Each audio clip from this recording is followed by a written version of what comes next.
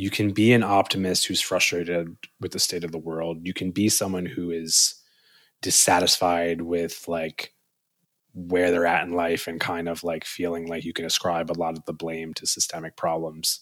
You can struggle with something serious like, you know, severe insomnia that is like bordering on or an actual health risk. And yet you can still fall in love and connect with somebody and together make all that a little bit more bearable.